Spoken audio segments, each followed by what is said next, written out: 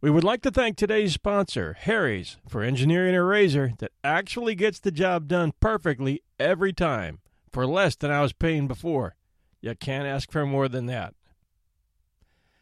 How many times in your life has the subject of UFOs, unidentified flying objects, come up in discussion among friends? And what was your position on it? There have been thousands of reports of UFOs worldwide, some witnessed by one, others seen by thousands. Most of the people I have spoken with on the subject of UFOs believe that there is something out there, that UFOs do exist. But are they man-made here on Earth, or are they flying crafts made by another civilization outside our realm?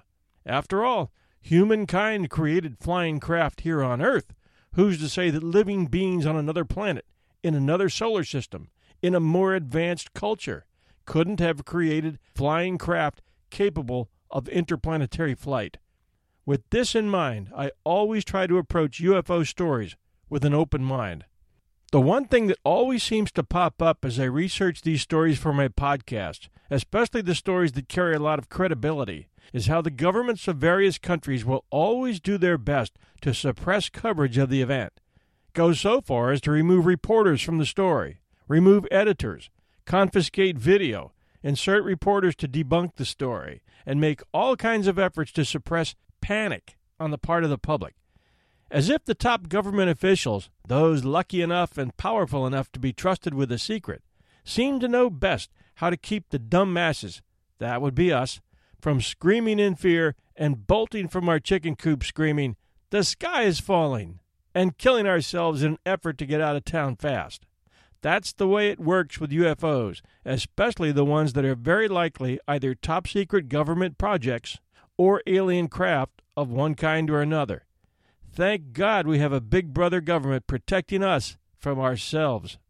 A classified project is discovered by the locals when it lands in some backwater town, and usually near some military base, as in our previous Kecksburg UFO episode. And orders come down from the top. All local authorities, including media, police, search and rescue, are to support federal authorities in making damn sure there's nothing to see here and nothing for the media to talk about. Then, as the pattern goes, send in the UFO deniers to cover the story, and let's make this thing go away. Say one word about this order, and you lose your job and your pension, and you'll never get a referral from us. Nothing to see here, folks. Well, here's to you, Shag Harbor, Nova Scotia, and those of you like MUFON investigators Chris Stiles and Don Ledger, authors of Dark Object, and journalist bloggers like Ray McLeod, who just never gave up looking and digging. What is MUFON? MUFON?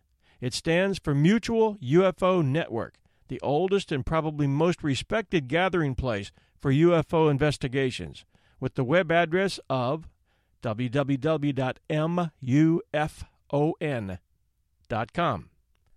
There was something that landed in your harbor that night on October 4th, 1967.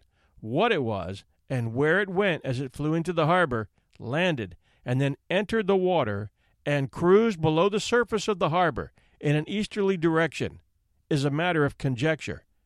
Your stories and those of others follow, with special attention paid to the way the government likes to try to debunk and cover up these stories, either in their efforts to conceal top-secret projects or evidence of extraterrestrials. You are left to decide.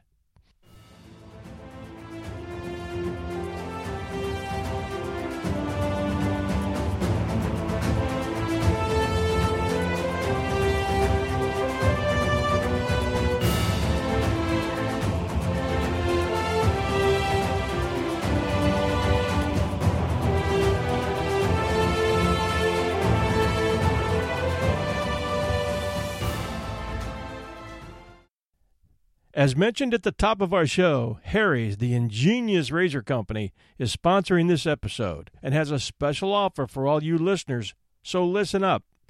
Not many weeks ago, I was slogging through my mornings as usual, shaving with razors I would pick up at the local drugstore, getting the usual cuts and nicks and rough patches, with no idea that there was actually something better out there. About a month ago, I started using Harry's, and man, what a difference. The razor handle is what they call their Truman style. It's well balanced, and you can check out what it looks like at the trial kit page at harrys.com. That's HARRYS.com. You'll get ahead with the free trial kit, which attaches to the handle. It bends easily to your face, chin, and neck, and it's actually two-sided, one side containing a row of 5 incredible German-made blades for your whiskers, the other side with a trim blade that works great for getting those stubborn whiskers under your nose or trimming around your beard and mustache. The trial kit comes free with a shave gel, the head just described, and the textured handle. And if you put the numbers 1001 in the promo code box at checkout, they'll add a bottle of post-shave balm to the kit. It's an $18 value, but all you pay is $3 shipping. Deals like this don't last forever, so take advantage of it now, and you'll thank us. And when you need replacement blades, they run around $2 each, less than half of what I was paying at the drugstore.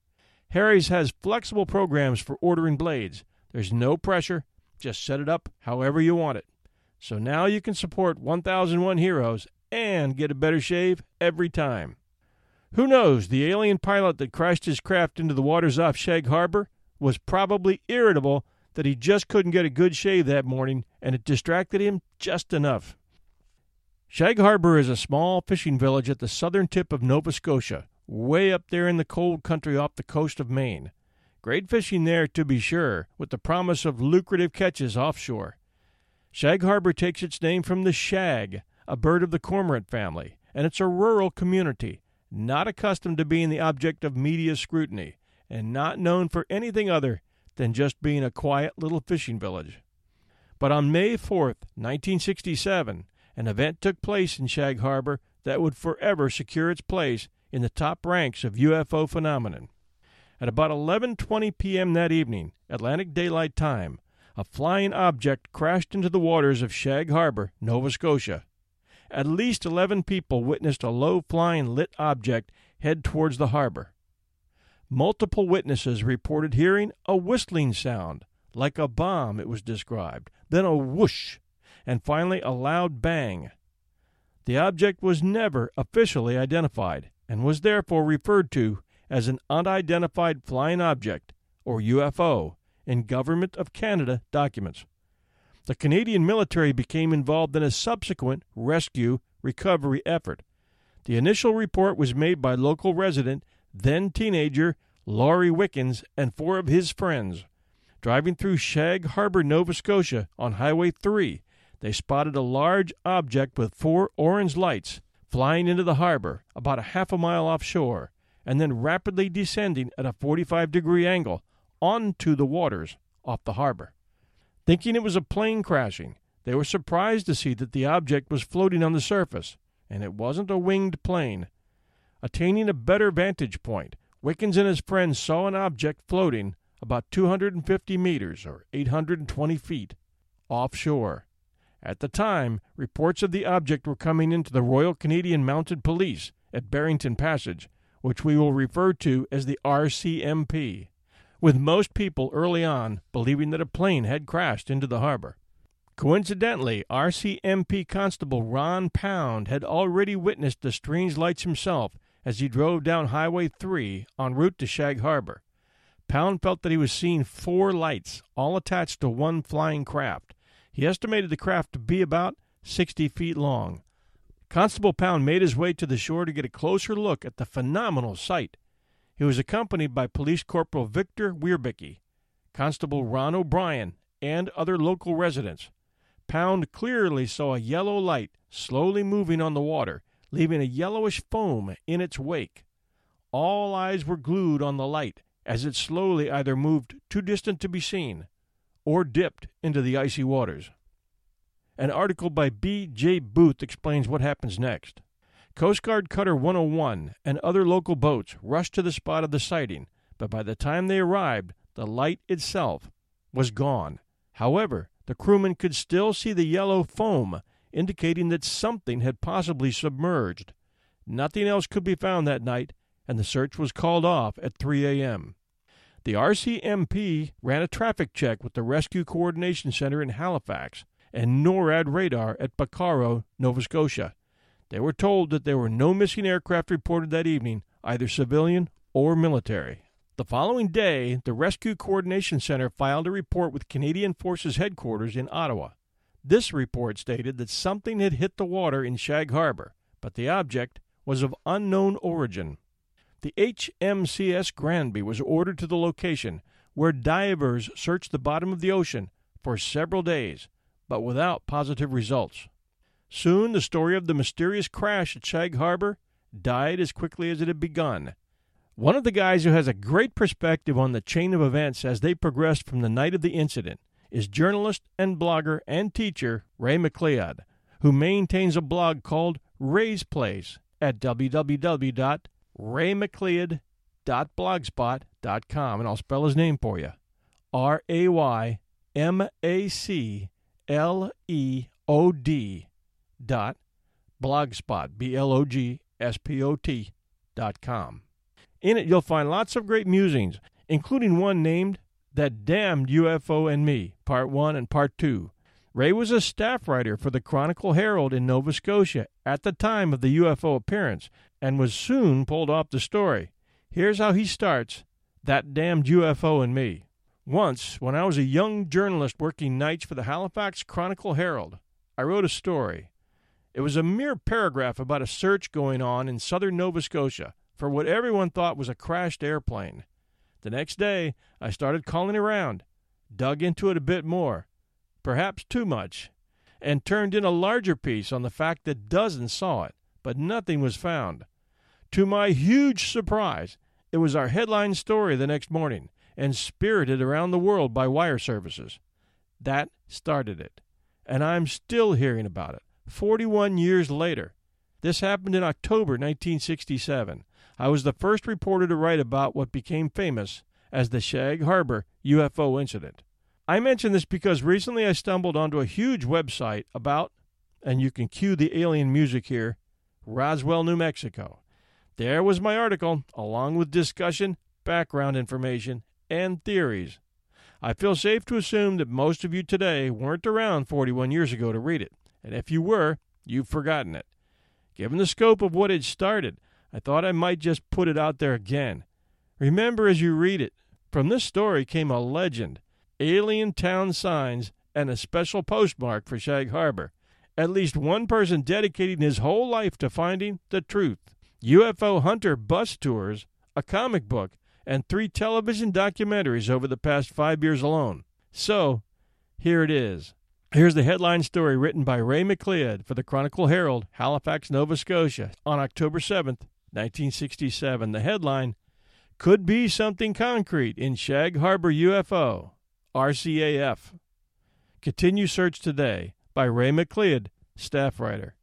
A spokesman for a special and little-known Royal Canadian Air Force Department in Ottawa for the investigation of unidentified flying objects said last night a series of bright lights which glided into the ocean off Shag Harbor, Shelburne County, Wednesday night, might be one of the extremely rare cases where something concrete may be found.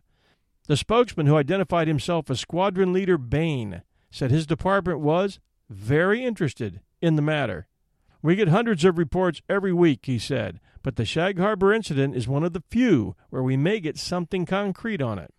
The search will continue today. The 4-man diving team from RMCS Granby will be augmented by 3 new divers from Halifax, and all 7 will search from dawn to dusk. If nothing is found, special metal detection equipment may be brought in, a spokesman said. At least a dozen persons reported seeing the row of lights descend into the water, but as yet, no trace of any debris has been found, either on the surface or at the bottom. The only clue may be a wide patch of strange yellow foam sighted by vessels searching the area immediately after the object went down. Navy divers searched the area yesterday and found nothing, but will be back at it with reinforcements today. No ships or planes were reported in the area at the time of the sightings Wednesday. It was the third, but by far most dramatic sighting of UFOs in Nova Scotian skies in the past 10 days. Others were over the Armdale Rotary a week ago Thursday, and in Dartmouth the same night as the Shag Harbor sighting. All armed forces efforts are being centered on the Shag Harbor incident, but as yet, spokesman said they had no explanation for the sightings. They began Wednesday at about 11 p.m. I was with Norm Smith and we were driving in Shag Harbor from Cape Island, says David Kendricks, age 18. When we got to Bear Point, we saw a bright light in the sky, sort of reddish-orange. Kendricks said 2 more lights appeared all in a row on the right decline of about 45 degrees. They came on in order, the lowest one first. They were pinpoints of light, not like flares, and Kendricks said he had never seen anything like them before. He judged them to be 2 or 3 miles away in the southwest. They passed out of sight when he drove into a grove of trees. Within minutes of his sighting, Lauren Wiggins, 19, and 4 other young people also made a sighting from a car but a few miles away at Shag Harbor. Wiggins said he saw 4 lights in a row over Woods Harbor and thought they were yellow and white in color. As he and his friends watched, the row of light, which had been level, now tilted at a 45-degree angle and started to descend onto the ocean on a gradual glide. Like Kendricks, he noticed the lights going on and off in order and said this happened several times before it reached the water level. He said he heard nothing when the craft made contact with the water and estimated 1/2 mile from them offshore and due south. One friend, however, reported a whistling, hissing noise. They stopped the car to look and saw a single white light bobbing offshore. Wiggins called the RCMP. After it hit the water, we were called to the scene, said Constable Ron O'Brien of the Barrington RCMP. I saw a light floating on the water about 1/2 mile offshore. It was being carried out to sea by the tide and disappeared before we could get a boat to it. Constable O'Brien said he and 2 other RCMP officers were on the scene within 20 minutes. Many other reports of the row of lights gliding into the water that night came in through the day, RCMP said. All were at the same time in the same area. All known possibilities have been checked out. A Navy spokesman said there was no security involved on their part because the Department of National Defense reported nothing missing from aircraft or ships. No planes were reported operating in the area at the time, and a spokesman said it was unlikely anything fell from an aircraft because of the gliding pattern described by most witnesses. The Barrington Passage radar station reported no sightings at the time, the Navy said. The RCMP immediately called out Canadian Coast Guard Lifeboat 101 from Clark's Harbor, and 8 local fishing vessels joined the search almost immediately. Within an hour, they were in the area, pinpointed by several sightings. Nothing was found except an extremely large patch of bubbling water and foam. Captain Bradford Shand, Shag Harbor, said he saw the strange foam, determined to be about 80 feet wide, which was yellowish in color, and said that while he passed through the area every day while fishing, he had never seen anything like it before. Navy divers from HMCS Granby began investigations Friday at noon. A search to dusk in water ranging from 30 to 65 feet revealed nothing. 3 more men will join the 4-man team and search today. One source in the area reported fishermen very anxious to have the matter cleared up. They must pass through the spot each day on their way to the fishing grounds and are very wary of making the trip. An Armed Forces spokesman in Halifax said it was not known when a solution for the mystery could be found. Within days of writing this article, which made the front page, McLeod was replaced by staff writer David Bentley. Here's how Ray McLeod explains that in Part 2 of That Damned UFO and Me, followed by a few of Bentley's articles. He begins by referencing an article written not too many years ago by Bruce Wark, who compliments Chris Stiles and Don Ledger's book, and suggests that the government was involved in a cover-up regarding the incident, a cover-up that went as far as getting the media to cooperate fully. McLeod writes, I'm an admirer of Wark's writing. I pointed out that only if he had the original stories in front of him would he realize that their tone changed after Sunday, October 8th, when the writer changed. And even then, he wouldn't know that the editor in charge of the Chronicle Herald that night, who had given my story front-page play, had suddenly gone on an unscheduled vacation. As for me, I arrived early Sunday night to start following leads on the Shag Harbor story. I was told management, above the managing editor level, had taken me off and arranged for Bentley to do all the follow-ups, quote, because we feel we can handle it better on the day side, end quote. On the quiet, I was told David would have specific instructions and direct supervision. The next day, I ran into Bentley as the shifts changed. He drew me aside and apologized profusely, saying it wasn't his idea and he didn't like the smell of it. I asked him why he had not followed up on some of my contacts, including RCAF Squadron Leader Bain in Ottawa, whose comment had been used for my headline.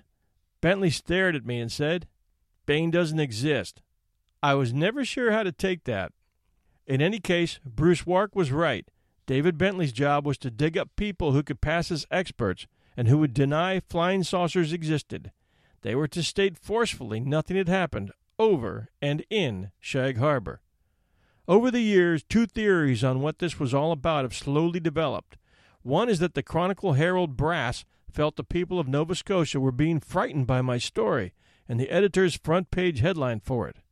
They, like many others, thought our use of the acronym UFO meant flying saucers, and they didn't believe in such foolishness. You can check my original copy at Ray's place. The words flying saucer never appeared. In fact, the Air Force use of UFO implied no more than what it stood for, an object in the sky that had not been identified. On the other hand, some believed the newspaper was leaned upon heavily to get off the story for military reasons. The producer of a History Channel documentary of the event, as opposed to one for the Space Channel, shared with me his New York-based thoughts, which included that what went into Shag Harbor was top-secret Cold War hardware. It would take a couple of days, he said, for the Americans to get their act together, inform Canada what was going on, and for Ottawa to tell my newspaper to reverse gears on the situation. After all, this was the Cold War, and you couldn't tell the nice people the truth without also telling the bad guys.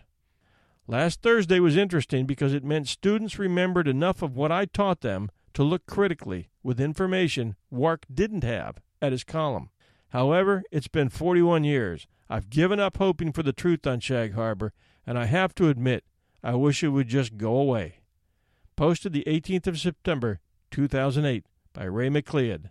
And now we offer a series of Halifax Chronicle Herald articles that do their best to debunk the sighting. You want answers? I think I'm entitled. You want answers? I want the truth! You can't handle the truth!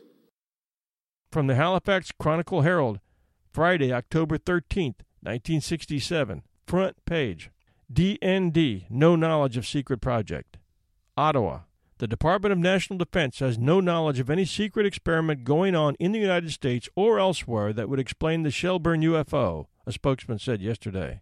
But we are keeping an open mind on the matter, and we are ready to investigate anything that is considered to be worthwhile investigating, he said. The spokesman added that when the naval team went to the South Shore to prove the reported crash of a flying object there, it was not specifically trying to solve the mystery of such objects, but also investigating the possibility of a plane crash or the landing of an unusual meteorite, which other governmental departments would be interested in. And another one from the Halifax Chronicle Herald, Thursday, October 18th, 1967. Headline, Shelburne UFOs come under attack, by staff writer David Bentley. Shelburne County UFOs received some ground fire yesterday from Nova Scotia's best-known astronomer, Father Michael Burke Gaffney of St. Mary's University. Father Burke Gaffney told the Chronicle Record that he was not too enthusiastic about them. They did not come from outside the Earth's atmosphere, and they did not appear to have any military appearance about them, he said. They remained for him simply unidentified flying objects. Father Burke Gaffney was interviewed after a UFO lecture to St. Mary's students. It took the form of a good-natured dig at flying saucers. The term flying saucers was applied 20 years ago, he said, and so far there was still no definitive evidence of extraterrestrial vehicles having visited Earth. As an astronomer, Father Burke Gaffney said UFOs seen at below 10 miles were of no concern to him.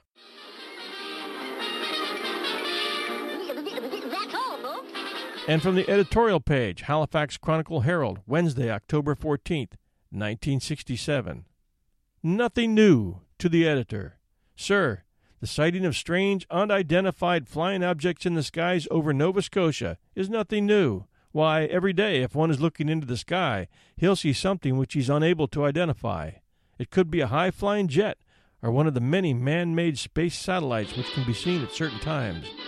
If one has to go and check on every report that a UFO was sighted, The Department of National Defense would use up an awful lot of the taxpayers' money in Cape Breton alone, because there isn't a week that goes by that someone does not report. And now we offer a piece of Ray Wark's article titled Otherworldly Media, regarding the incident and the depth to which Chris Stiles and Dan Ledger went to get the truth of what happened, and wrote about in their book, Dark Object. Bruce Wark. Just after 10 p.m. on October 4th, 1967, 12-year-old Chris Stiles spotted something weird through his bedroom window overlooking the Dartmouth side of Halifax Harbor. It was a round object, glowing orange, the color of iron heated in a forge, Stiles writes. He ran down to the harbor to get a closer look. From a distance of about 75 to 100 feet, he watched the orange ball drifting silently past him, just above the surface of the water. I hadn't realized how big it was. It was easily 50 or 60 feet in diameter. Stiles was only one of dozens who saw strange things that night. The Halifax media received several calls about the orange ball gliding above the harbor. Earlier, 2 airline pilots flying over southeastern Quebec had observed a huge orange rectangular object trailed by a string of smaller lights. Fishers off the coast of Nova Scotia saw strange lights, as did an RCMP officer and 2 game wardens on a deer poaching stakeout near Weymouth. At around 11:20 p.m., the RCMP detachment in Barrington Passage received several calls from people reporting they had seen a large, lighted object descending toward the ocean near Shag Harbor. Callers reported whistling noises, a whoosh and a bang. 3 RCMP officers raced to the scene, fearing an airliner had crashed. They and about a dozen other people watched as a craft with a white light on top bobbed about half a mile out to sea until it seemed to slip slowly beneath the surface. Later, fishers and Mounties who sailed out to the site encountered a patch of glittering yellow foam about 80 feet wide and half a mile long, but no other trace of what official government documents referred to as the dark object. Wark continues. That is only part of the suspenseful story Stiles tells in Dark Object, the 2001 book he co-authored with Don Ledger. It's a meticulously researched account of the world's only government-documented UFO crash. The Shag Harbor incident was back in the news briefly last month as the 2 authors addressed an annual symposium near Shag Harbor. The speakers list included Stanton Friedman, a nuclear physicist in Fredericton, who has been investigating unidentified flying objects for more than 40 years. In his most recent book, Flying Saucers in Science, Friedman outlines what he sees as overwhelming evidence that alien spacecraft are visiting Earth. Yet he notes that government officials continue to deny such visits or suppress information about them while the mainstream media and so-called academic experts debunk them. Surprisingly, in 1967, the Halifax Chronicle-Herald initially took the many eyewitness accounts seriously. The paper ran a huge front-page headline saying the Canadian Air Force believed the UFO might be a concrete reality. It carried a detailed report on a second UFO sighting in the Shelburne area less than a week later, and published an editorial urging readers to keep an open mind about the possibility that the UFOs could be alien spacecraft. The editorial also speculated that the UFOs might have been experimental U.S. warplanes, as some scientists had suggested. Then, the Herald carried a lengthy report quoting a priest astronomer at St. Mary's University who asserted flatly that the UFOs did not come from outside Earth's atmosphere and may simply have been optical illusions. Suddenly, the many consistent descriptions from eyewitnesses were overridden by an expert, in quotes, with no direct experience. It's a familiar reporting pattern in journalism where credibility is king. Controversial claims get dismissed unless they're endorsed by officials or academics. Stiles and Ledger cite evidence that the UFO was observed floating at sea, submerged, and made its way underwater to Shelburne Harbor, where it was joined by a second craft. Navy divers were sent down to take pictures from half a dozen ships anchored above, but the government has never revealed what its investigations turned up. The strange events of October 4th, 1967, remain shrouded in mystery. And that ends Bruce Wark's article. And finally, this report from Mutual UFO Network, MUFON.com, which we recommend you visit. That's MUFON.com. And these guys rely upon donations from folks like you and I to keep the lights on. Source, MUFON Canada, the Shag Harbor Incident Case ID 166. One of the most extraordinary UFO encounters of the 20th century occurred in the tiny fishing community of Shag Harbor on the southern tip of Nova Scotia. This event, while relatively obscure in the sense of public awareness, is one of the most thoroughly and officially documented UFO encounters of the last 30 years and is easily as sensational and as mystifying as the famous Roswell incident. In the evening skies of October 4, 1967, several residents of the village first noticed a rather strange grouping of orange lights. Several eyewitness accounts indicate that there were 4 orange lights that evening. 5 of these witnesses included a group of teenagers who watched these lights flash in sequence for several minutes, and then suddenly and rapidly dive in a sharp 45-degree angle toward the water's surface. To the amazement of the teens and other eyewitnesses, on hitting the water's surface, the lights did not immediately disappear beneath the gentle swells, but seemed to float on the surface, approximately 1/2 mile from the shore. The initial panicked reaction of the observers was that they were witnessing the emergency ditching or crash of an airplane. The first report phoned into the RCMP in Barrington came from a young fisherman who told them that an airliner had gone into the bay. The first reaction by the police dispatcher was that the young man had been drinking. However, after an immediate rash of 10 additional calls reporting the incident, the police quickly recontacted the young fisherman for location details. Within the same time period, however, Constable Ron Pound of the RCMP was on patrol on Highway 3, heading toward Shag Harbor, and had been observing the strange lights as he increased his speed toward the incident. Constable Pound's report was that he believed that the 4 lights were coming from a single craft that he estimated to be about 60 feet long. As Constable Pound reached the shoreline, he was joined by 2 other officers, Police Corporal Victor Wierbicki and Constable Ron O'Brien. Additionally, several of the fishing village's residents stood on the shore watching and questioning what to do next. According to Constable Pound and the other officers, the orange lights slowly changed to yellow, and the object appeared to move slowly across the surface of the water, leaving a yellowish foam in its wake. By this time, no fewer than 30 witnesses from various vantage points watched as the object slowly drifted further from shore. All would later describe the object as about 60 feet long, 10 or so feet high, and dome-shaped. After about 5 minutes, the object started to sink beneath the icy North Atlantic waves. A few of the eyewitnesses reported hearing a whooshing noise. While the RCMP had already been in communication with the Canadian Coast Guard and Cutter 101 was on the way, 2 of the RCMP officers and a few local fishermen hurriedly launched their boats to speed to the rescue of any survivors. As the small boats and Cutter 101 reached the location, the lights were no longer visible, but they found themselves sailing through a thick yellow foam that indicated that something had submerged. The fishermen report that the foam was not sea foam and looked like nothing they'd ever seen. In fact, most were unnerved by the fact that they had to sail through it to look for survivors. After several hours of searching, nothing was found, and the search was called off at approximately 3 a.m.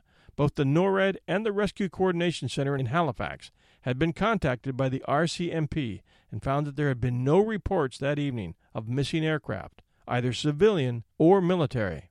On October 5th, the following day, the Rescue Coordination Center filed a report with the Canadian Forces Headquarters in Ottawa. This report stated that something had crashed into the water in Shag Harbor, but the object was of unknown origin.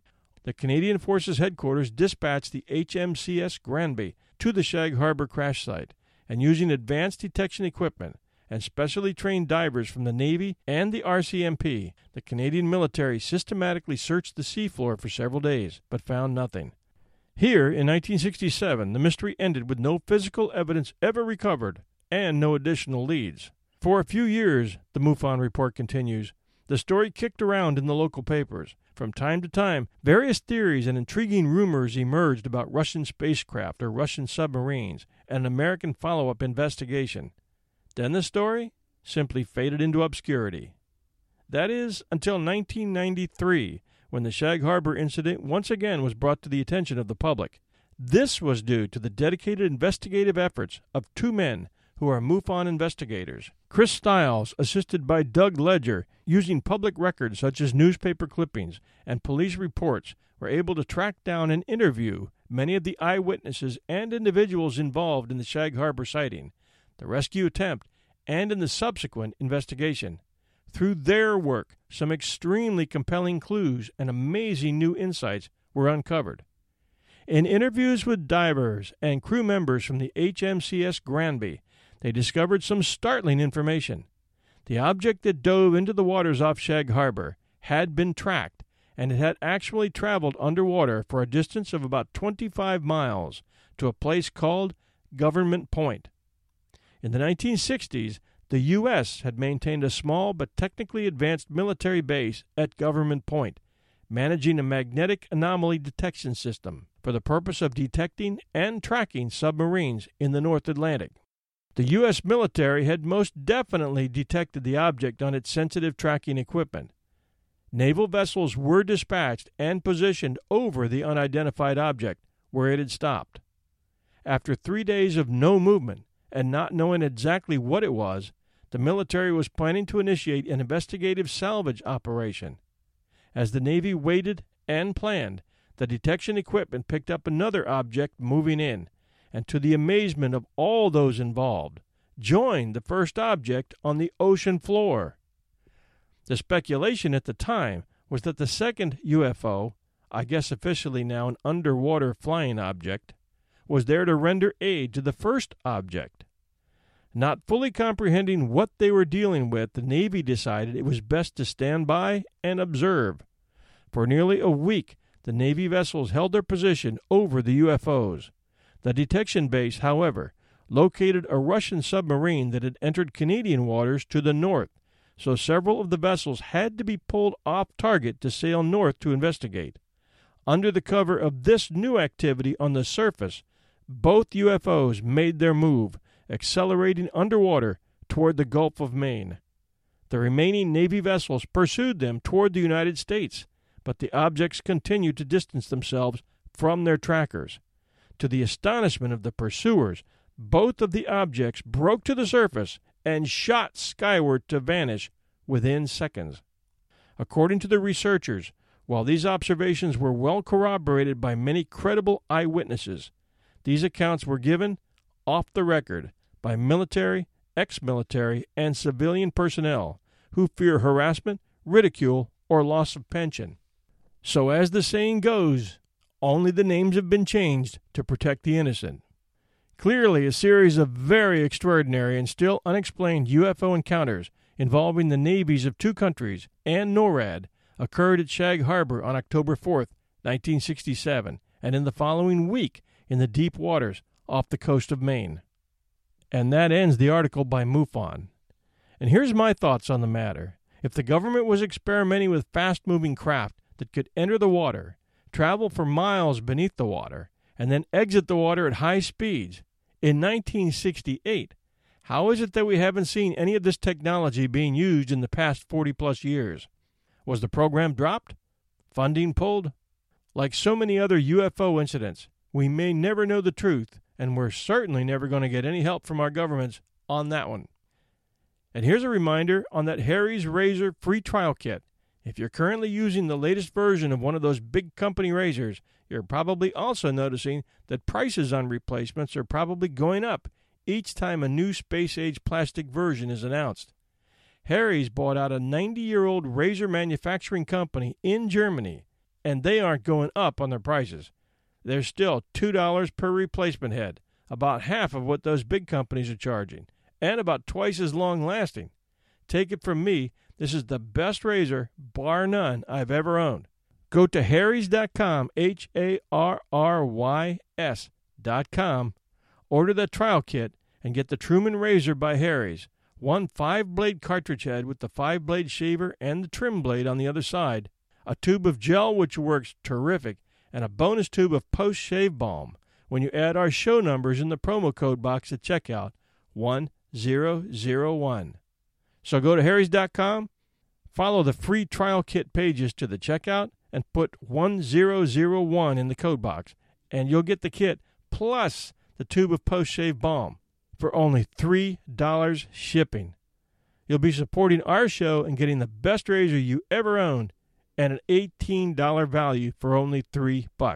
Man, What a deal. Thanks for joining us at 1001 Heroes, Legends, Histories, and Mysteries.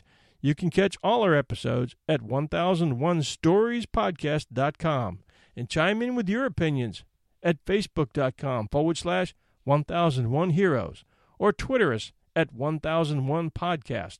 Until next time, this is your host and storyteller, John Hagedorn, and this is our story.